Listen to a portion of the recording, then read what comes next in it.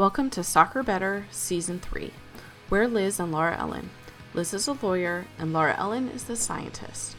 We've put our education to use by digging into the analytical side of all things soccer. Each episode we discuss a piece of soccer or sports research. Join us as we discover how we can all soccer better. Liz, it's episode 4 of Season 3 of Soccer Better. And we have another article. I picked this one again, but I guess it was time for me to not have such good results.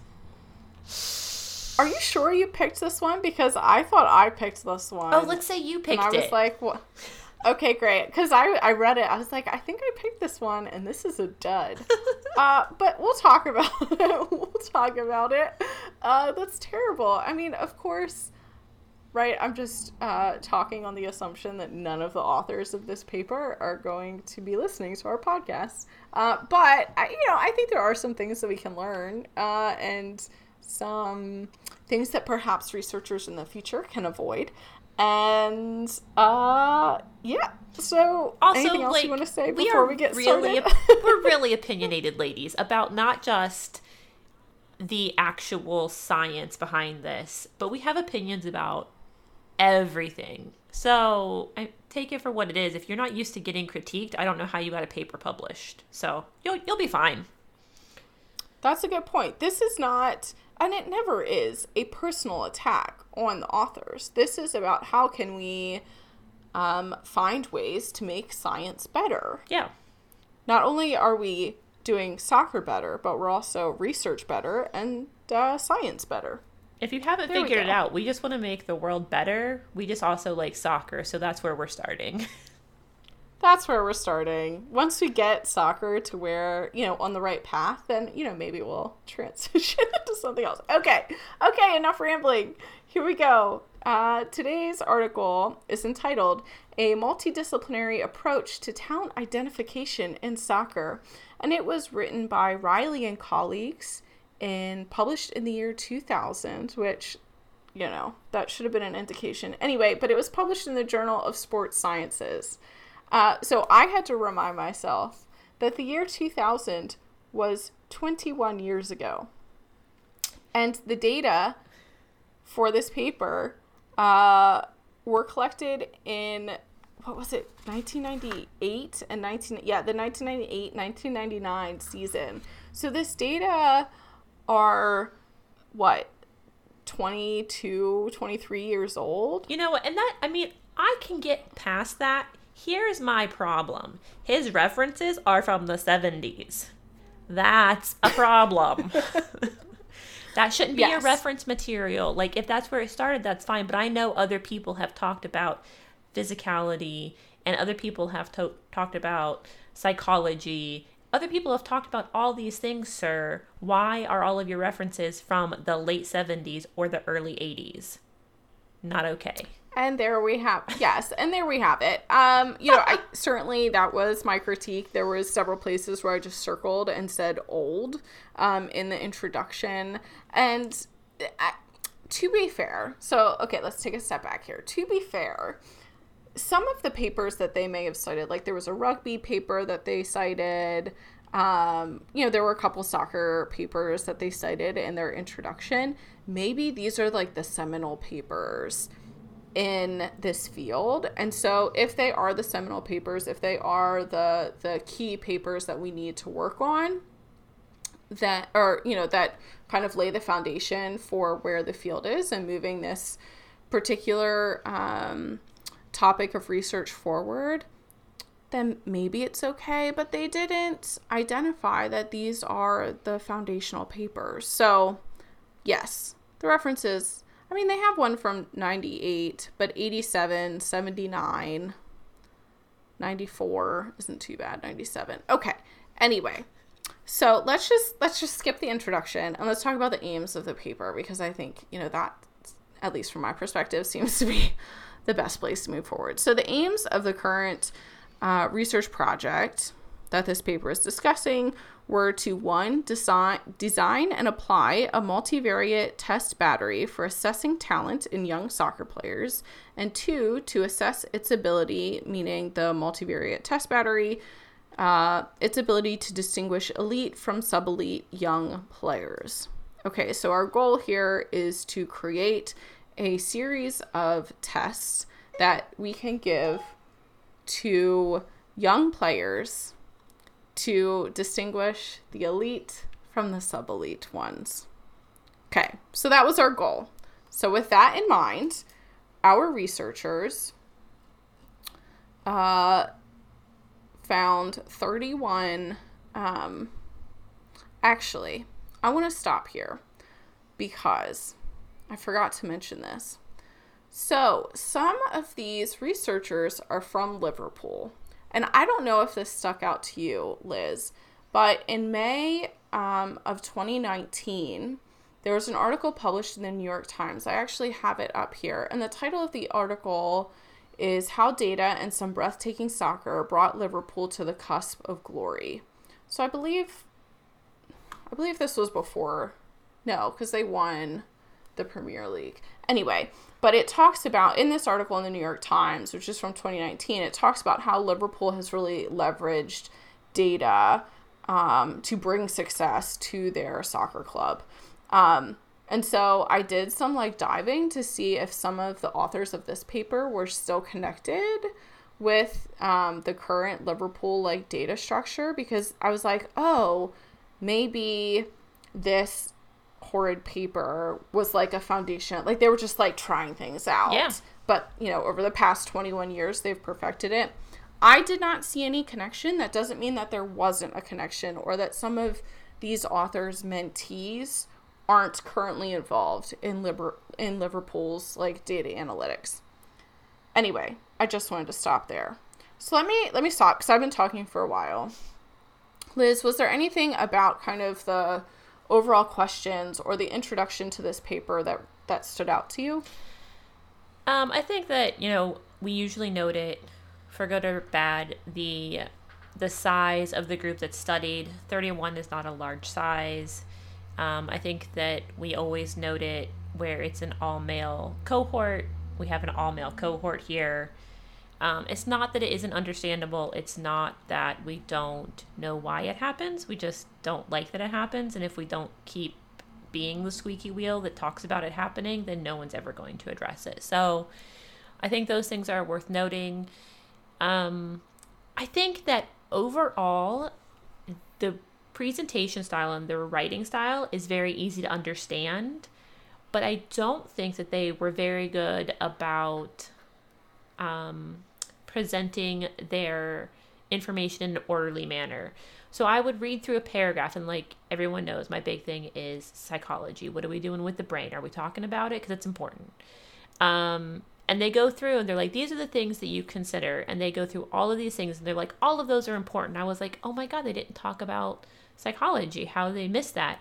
And then 2 paragraphs later, they're like, and all of these things about psychology are really important. So it only makes sense that that's included. I was like, this is 3 paragraphs after you told me what your measurements were. And it was confusing, but more I was frustrated because the way that they presented the information was really understandable. It's super identifiable. I could understand this paper much clearer than I could understand a lot of other papers, except for, of course, the statistical piece, which I don't have the brain for. My brain goes, meh, numbers, those are fun. So I think I would have liked to see some of these paragraphs reordered, and I think this could have had a bigger impact. Yes. So I agree with you. I think the other thing that they didn't talk about were the race of these of their participants. So this is 2000 in the UK. So my assumption is that every single one of their 31 participants were white, but they still should have said that. And if there were non-white participants, that also could potentially explain some of the differences in opportunity, and how some of their results came to be. Yeah, I So, think that only would have made a real impact for me when they talk about the body type of these individuals. The other factors, like of all the factors they go through, um, the body type one, which I've never heard described this way, I had to look up quite a few words in order to understand exactly what they were saying to me. But so the endomorphy of the soma type, and the soma type is like a body type, whether you're like tall and thin or you're built short and heavy, like just all of those things. And the endomorphy is a soma type that is generally lean, but they gain both fat and muscle very easily. And if they gain fat, they have a hard time losing it. So I think that's the only place that I would have been interested in race. Everything else doesn't really have a race factor for me. I think it's an interesting thing to note, but I'm not sure that I picked up on that missed data point.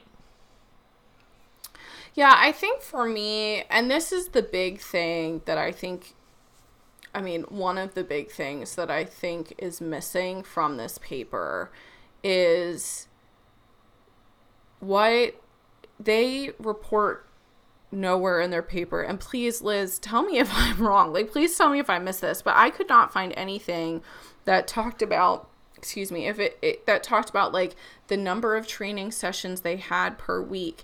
How many hours were they in training? How much weightlifting did their participants do? Because the elite players that they used participated in youth international soccer, and the sub-elite players, how did it word it, were not signed to a professional club but had played regularly for various local and school teams. Okay, that, first of all, that definition is not very clear. But there's no description of, okay, like, what access do these kids have to, like, nutrition? Right. Or, right, like, there's just, I don't know, when I read this paper, I'm like, okay, this was from 2000, but still, they're scientists, and they're still doing a thing that was published in the peer-reviewed literature, peer-reviewed, quote-unquote, right? I don't know. But I just feel like a key piece that's really missing here is any understanding, because I think in one of the, and now I'm blanking on which one, but in one of the articles that we did for season 2, it included the number of hours of training per week. It included, what kinds of trainings that the kids were doing. And that was a factor that explains some of the differences, right? Like, I remember us talking about, like, the amount of time and time to touches on the ball that kids were having made a difference in their outcomes of what the analysis was looking at. And so I'm like, okay, do your analyses actually explain anything? Because you're not capturing this, like, complete, like, this, like, whole component. Right. Anyway, so I think that's where, like, race made a difference for me, because we know that structural racism exists everywhere. It exists in the UK, it exists here in the US. And so if there were non-white kids in this study, did they have differential access to resources and to playing soccer that would have made a difference in some of the, like, they had, like, anticipation tests and soccer specific skills tests. And so that's okay. I'm stepping off my soapbox now. It's your turn. No, I think that makes perfect sense. And no, they didn't include any information about the difference in training hours or the availability of a nutritionist or a physician who's regularly working with you. They also, like, their analysis of psychological profiling didn't have anything to do with anything psychological. They put anticipation observation as a psychological profiling. I mean, it happens in your brain, but like, that doesn't really do it for me, sir. So that point is very well taken, because of their factors, half of them, the anthropomorphic and the physiological profiling that they say are definitive to determine whether or not a student or a youth has the ability to become an elite player. I mean, half of those can be based on your ability to have a nutritionist, to regularly see a doctor, to have regular training sessions. I mean, one of their main things that they harped on again and again is, like, those players with the greatest endurance, most easily to recover from, a really long run, were elite players. Sherlock, I got news for you. You didn't surprise anyone with that finding. And I'm not saying that there aren't some no-duh findings in science on a regular basis, and that's perfectly acceptable. But the way that they harped on this over and over again, and they mentioned that specifically, I was like, stop. Because that can be explained by 100 other factors, because you are looking at someone who plays international football, soccer, versus someone who casually plays for their high school team, or even just regularly plays like pickup soccer after school. It sounds like the disparity can be so huge, and endurance, of all things, is quite easily explained away by opportunity. That's right. So maybe we should take another just momentary step back. So they looked at 4 different categories of tests. So they looked at the anthropomorphic profiling. So that's height, body mass, skin folds. I liked the girth measurements. I wrote girth LOL on the side because I just find the word girth funny. And then they had the physiological profiling. So that's speed, like ability to like jump, things like that. They had the psychological profiling, which included anxiety, which I thought was like interesting, and that's where the anticipation piece came in. And then they had soccer specific skills, which were primarily shooting and dribbling. And again, they talked, I think in some point in their results section, they talked about like the burst out of, or like the different times to like peak speed or something. And I was just like, yeah, okay. And again, for me, right, this goes back to what acts like, and again, I think I have to remind myself, and I don't think the authors did a good enough job, that what they were doing is descriptive. They weren't trying to like be predictive. They weren't trying to say that, these types of factors will predict future elite. They were like, the analyses that they did were descriptive. And so they used MANOVA and ANOVA, which looks at analyses of variance. I think they did these analyses by hand, I must say, because they don't list any statistical software, which is also mind-boggling to me. It was also 2000. I mean, I don't know, like, the availability of statistical packages. I forgive them for only having 31 individuals involve them. I would have done 2. Sure. I'd be like, I'm tired. I'm tired. I don't want to do that. I mean, they may have used, like, Excel or something, but normally, and that's the other thing. I think the reporting for statistical things has changed a lot in the past 21 years, which makes sense. And so they don't clearly identify how they set up. I was looking for an equation somewhere because that would have helped me to understand a little bit better how they set up their analysis or analyses, but I couldn't really find that. But so essentially what they were doing is they had, let me make sure I get these numbers right. Yeah, they had 16 elite young males, and they had 15 sub-elite. And so they did all these tests on their 31 participants. And then for their analysis, they looked at how each group, like how all the individuals within the elite group did, and then how all the individuals in the sub-elite group did on each of the things, on each of the assessments. And then they compared the averages of those two groups. Does that make sense? Yes, and I actually gleaned that from their description, which is something I really appreciated, that even though when I looked at the exact information, I was real fuzzy, but when they talked about it, I was like, oh, I like that you used the mean and the average. I like that you used those numbers, and I can understand that you use those numbers. So I gave them lots of points for that.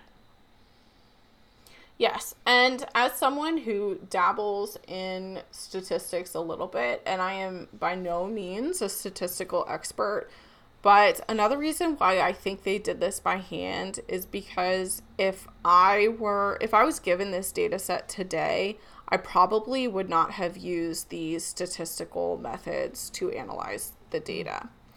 But it's fine. So anyway, so that's what they did. So they looked at the averages between each group, and then they compared those averages to see like what were the things that were different across the two groups. Does that make sense? Yes. Across the means of the two groups. Okay. So they found a couple things. Liz, was there anything that stood out to you other than like the elite players were leaner? They had less body fat, probably because they ran more often. No, I did have a number of things that I felt very interesting, and to whatever extent that I'm ever involved with youths and helping them determine their future in the soccer world, I think there were interesting things. So there was a significant difference as far as the elite players being much better at the dribbling skills and being able to go through the cones and work those things.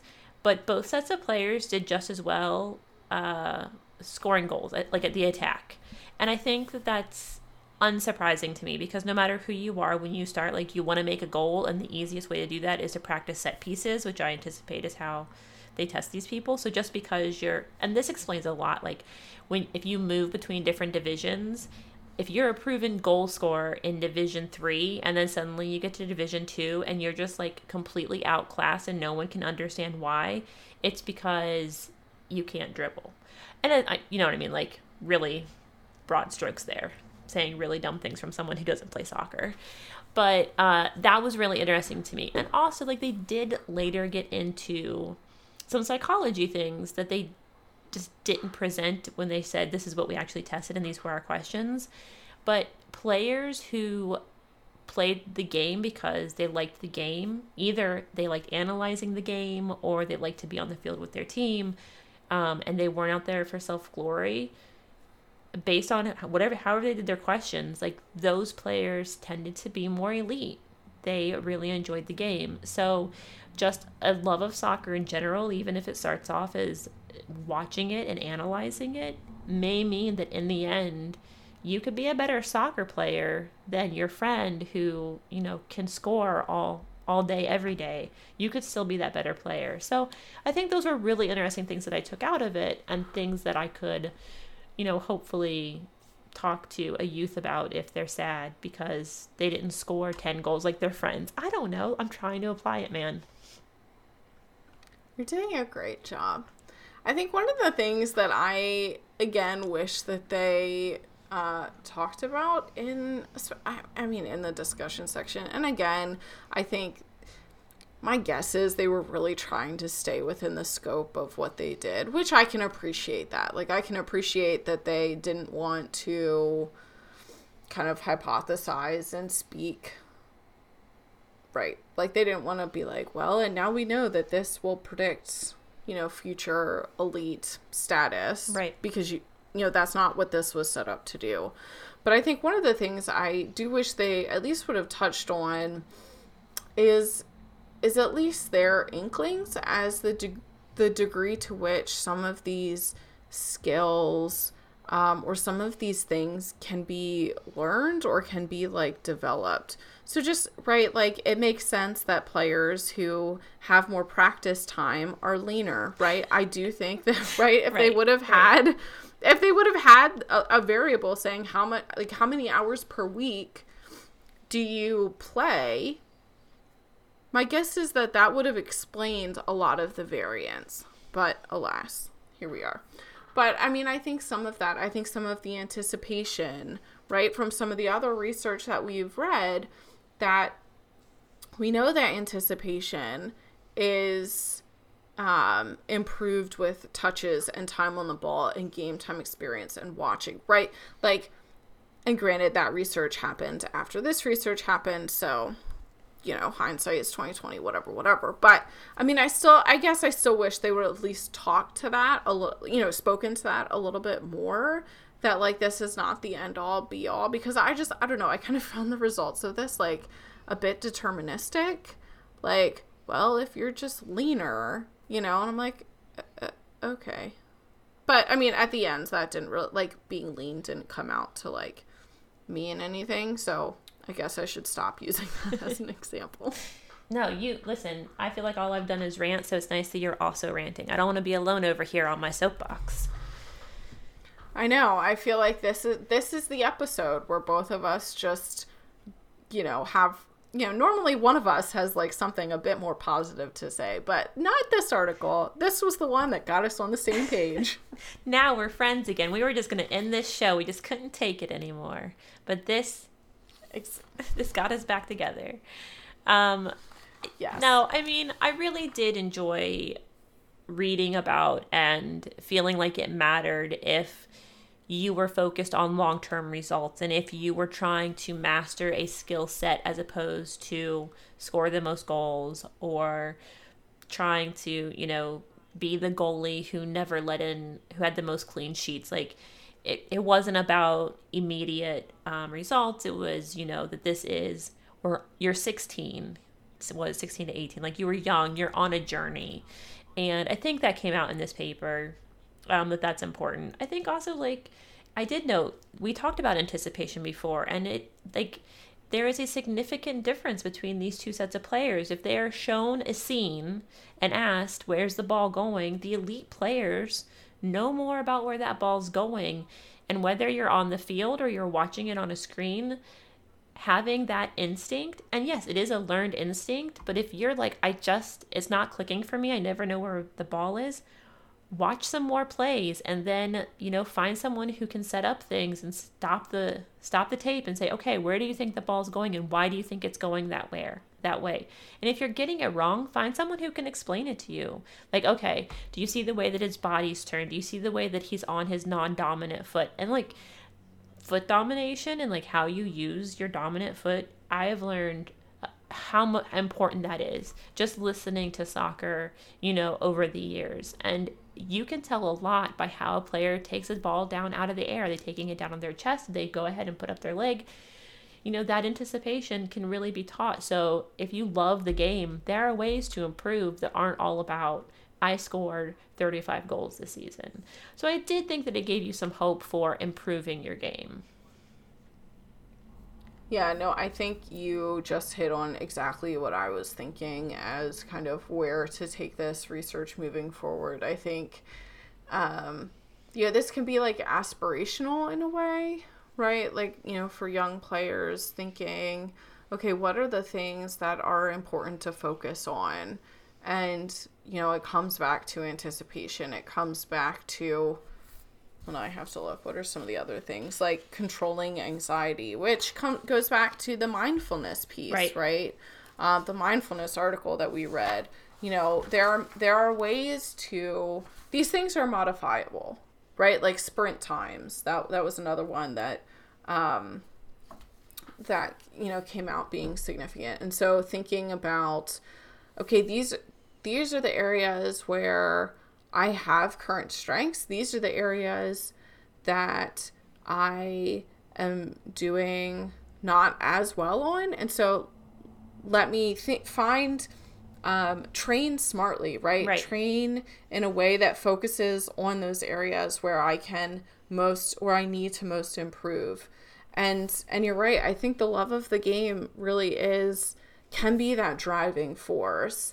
And I think it does need to come from within the player. It can't be external from like a parent or a coach or something. I think it has to come from within the person, that they really have to be the one to love what they're doing, to really have the passion to continue to move forward. And I think like completely... Well, see, there's a positive note. And completely selfishly, as someone who has been trying to be more healthy and be more mindful about how I'm treating my body and what I'm doing as I get older so that I can, live my best life and all of that stuff. I think it was, for me, I really liked that the body type that the elite players had was one that yes, you can gain muscle very easily, but if you have some extra pounds, if you have some extra fat, you're going to have a hard time losing it, but it's not impossible. So you know what? It's not impossible for me to reach my goals. And I selfishly was like, darn tootin', I could be an elite player, which is always the goal here, to make soccer better and for Liz to be an elite soccer player. Yeah, it's really good this is not a video podcast because I mean, don't get me wrong, Liz. I am here to support you in your goals. Thank you. To empower you to the ability that I am able for you to achieve the life that you want to achieve. You don't think it's international soccer? You know, Well, I mean, I'm even like too old. Guys, she just called me. She yeah, called me Liz- old. Sorry. This is the paper that brought us back together and then broke us. And then broke us again. Liz is a few years older than I am, but I am also way too old to play, to start a career in elite soccer. Okay, I think we've run the gambit. Come full circle. Yeah. We've done it. Liz, is there anything else that you want our listeners to know about this article or about how we can soccer better? Listen, even if we didn't love the article, if you're interested, you should go read it. And you should tell us why we were wrong or what we missed. And if you have an article, you should tell us to read it and give us zero context, except for, I promise this is about soccer, because that's what we're trying to focus on. And we'll read it, and we'll let you know what we think. That's all I got right now. What about you? What's your parting wisdom for the masses? Yes. Well, in the show notes, there is always a link to the article, so you can read the article that we're talking about. It's linked in the show notes. I will also link the New York Times article that I mentioned in the show notes for this episode. But yeah, I mean, I think for the young players who are out there who want to take that next step, I think that this article should not be interpreted as deterministic, right? This article is kind of a finish line? No, a guide marker. I don't know the word, right? This is something to aim for. This is a goalpost to aim for. And it's the wrong football. Yeah, and so yeah, there we go. I mean, I don't know. Whatever. You pick your analogy, use that analogy. You understand what I'm trying to say. Yeah. So I think there is hope. You can do it, right? And I think training smarter is a really good thing. And we should definitely increase access to high quality training, for all kids and adults who want to learn more about soccer, and which obviously includes nutrition and a physical doctor and a mental health doctor, and somebody to help you anticipate. That's right. Okay, Liz, we are done for today. We did it. We done did it. Okay. Bye. Bye, guys. Thank you to our host, the Beautiful Game Network. BGN covers teams across the MLS, USL Championship, and USL League One. Check out podcasts and written content at bgn.fm. You can follow us on Twitter at BGNSoccerBetter. Head over to iTunes, Spotify, Google Podcasts, Pocket Casts, or wherever you listen to podcasts, and subscribe to the show and leave us a review. Otherwise, let us know what you thought about this episode and be sure to share it with a friend. Remember, you can always soccer better. The music in our show is Empty Rooms by Booze Radley. Thanks to our sponsor, Roughneck Scarves, official scarf supplier to USL, MLS, and US Soccer. Get custom scarves for your group or team at roughneckscarves.com. Tired of the same old uniforms and cookie-cutter templates from Nike and Adidas? Looking for a unique, completely custom kit for your youth club, Sunday league squad, adult, or even pro team? Icarus FC can help you create the kit of your dreams at an affordable price. Let them help you design your custom kit today at IcarusFC.com.